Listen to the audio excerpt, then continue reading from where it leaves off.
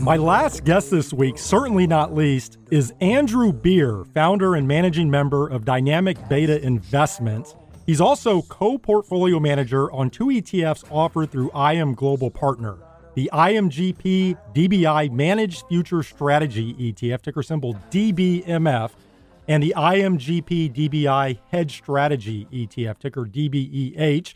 And Andrew is now on the line with me from New York. Andrew, great having you back on the podcast.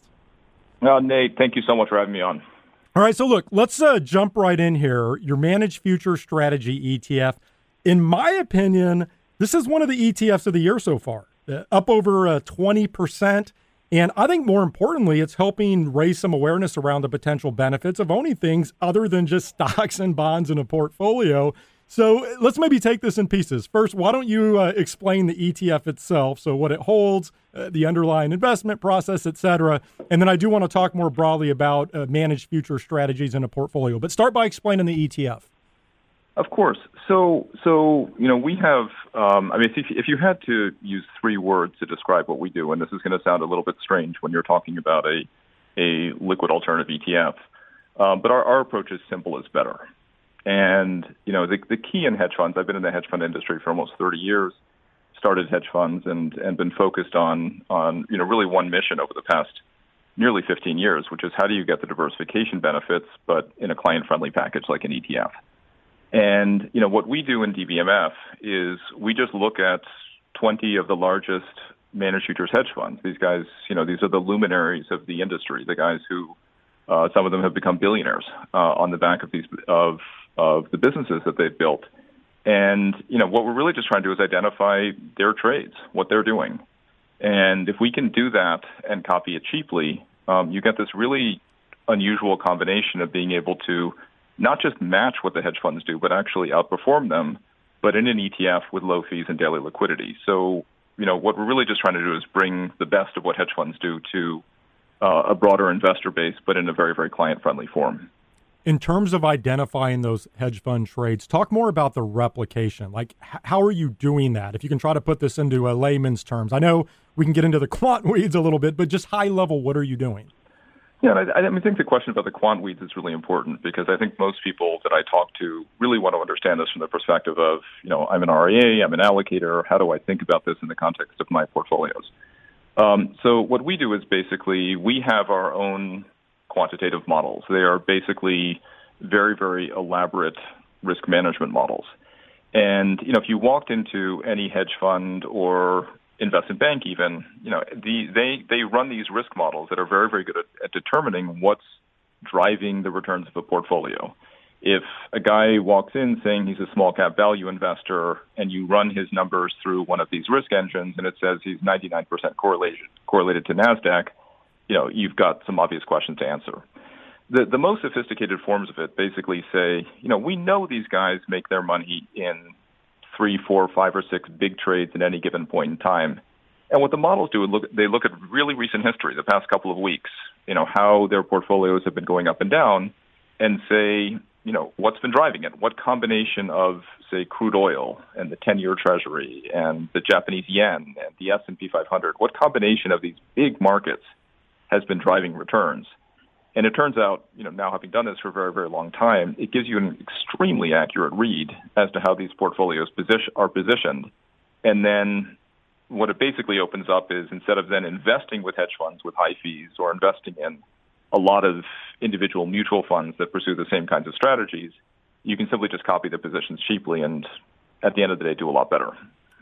In terms of copying those positions, why use futures contracts? So I realize futures may be optimal for some asset classes, but if you're owning, say, stocks or even some commodities, why not use ETFs, for example? So in the case of managed futures hedge funds, which is where we're starting, they invest across 4 asset classes, commodities, equities, currencies, and rates. And the reason they're called managed futures is because futures contracts are their investment weapon of choice. And the reason is that you can go seamlessly long and short, and you can do it with minimal friction and trading costs. So if they decide that they want to short the 10-year Treasury, the most efficient way to do it is to simply short the 10-year Treasury. And that's a way of betting on rising rates. Or if they want to buy, get a long exposure to crude oil, they just do it through a futures contract. So, so futures contracts are basically the most efficient way to get exposure to these big asset classes. And from a replication perspective, since they themselves are using these instruments, we simply want to use the same instruments as well.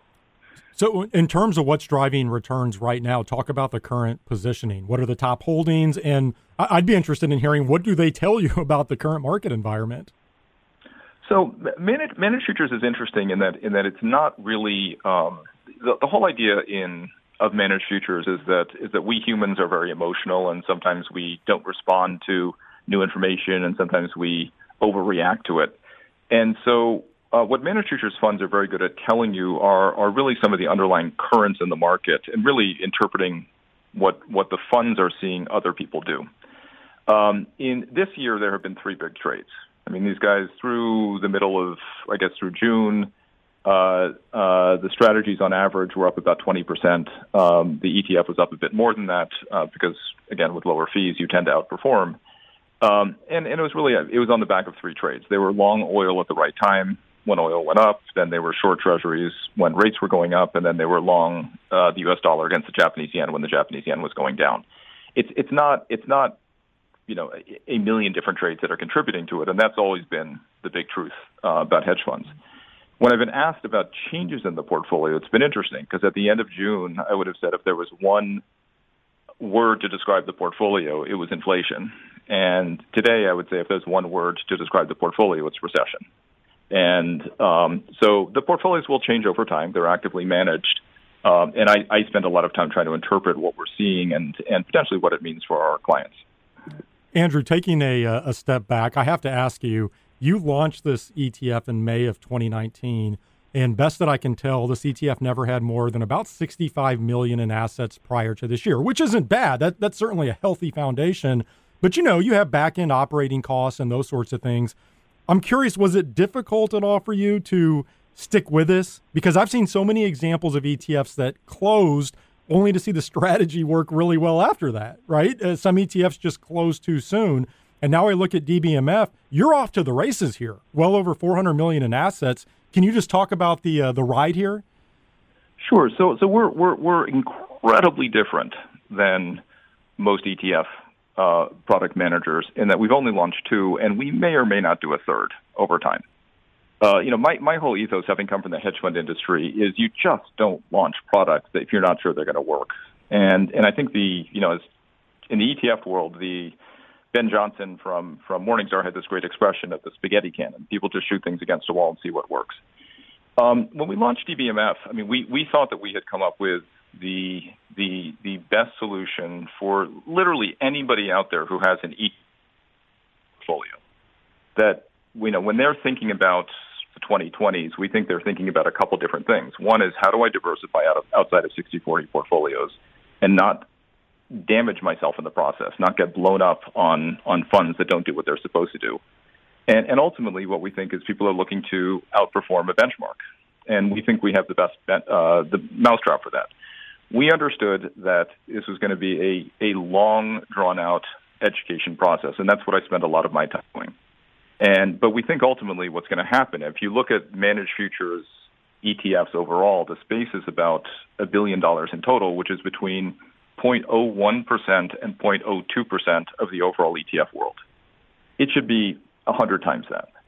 And so we were very, very fortunate in our partners who invested us in 2018. They're the ones who launched the ETFs, that we shared a common view. This is a 10-year exercise in basically fundamentally transforming how the ETF world looks at what, unfortunately, I think is called the liquid alternative space, because I don't like that term.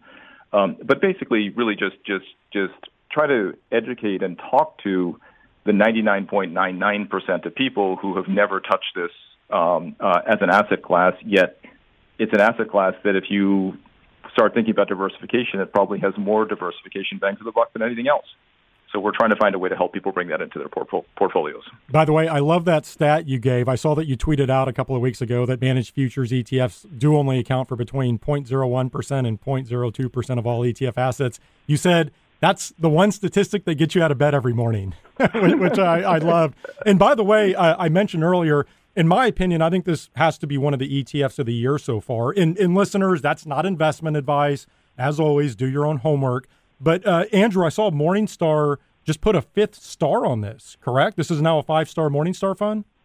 Yeah, that's unprecedented in for a managed futures ETF. And I think like there are we can talk a lot about the liquid alt space, but the only way that we found to consistently outperform a broad index of hedge funds over time is by you replicate the whole bunch of them, but you do it before fees. And just like the ethos of an S&P 500 ETF with a 5 basis point expense ratio just tends to do better than all those active management products through lower fees.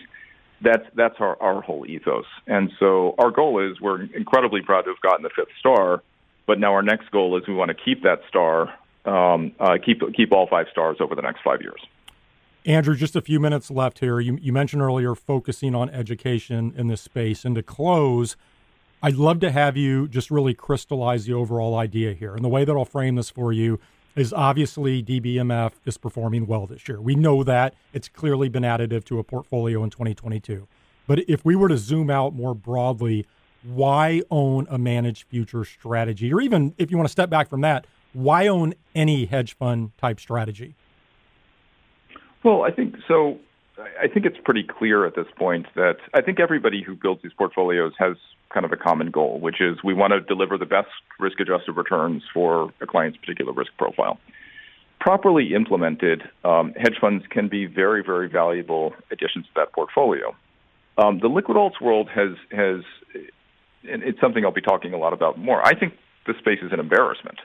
I mean, it's the past 10 years, the space has done 1.6 or 1.7% per annum, after maybe 200 basis points in fees. And I think there are a lot of structural problems with that. I think part of the problem is that the way people talk about these products, they emphasize complexity. They want you to think that they're one guy out of 10 products that they've launched. The one product that's doing well is the one that's somehow going to continue to do well over the next 5 years. And I think in reality, for people that I talk to who are sitting on the other side of the table, they want to have more of a conversation with people about what it is they're trying to accomplish and to draw on the expertise of people who really know the hedge fund space and the UCITS and ETF version of it. How do they accomplish their objectives? And then how do they explain it to people?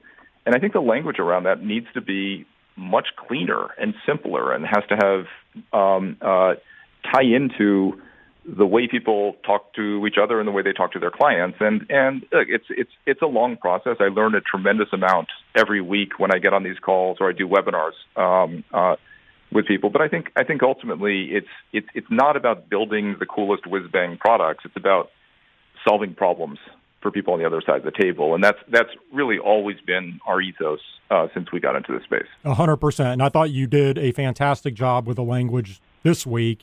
I agree with you. I think this space just needs to be made much more approachable to the average advisor, average investor out there. And that always starts with education. But Andrew, great to reconnect. Congratulations on the success of DBMF so far this year, and best of luck to you moving forward. Thanks for joining me. Thank you so much, Nate. It's great to be on. That was Andrew Beer, founder and managing member of Dynamic Beta Investments.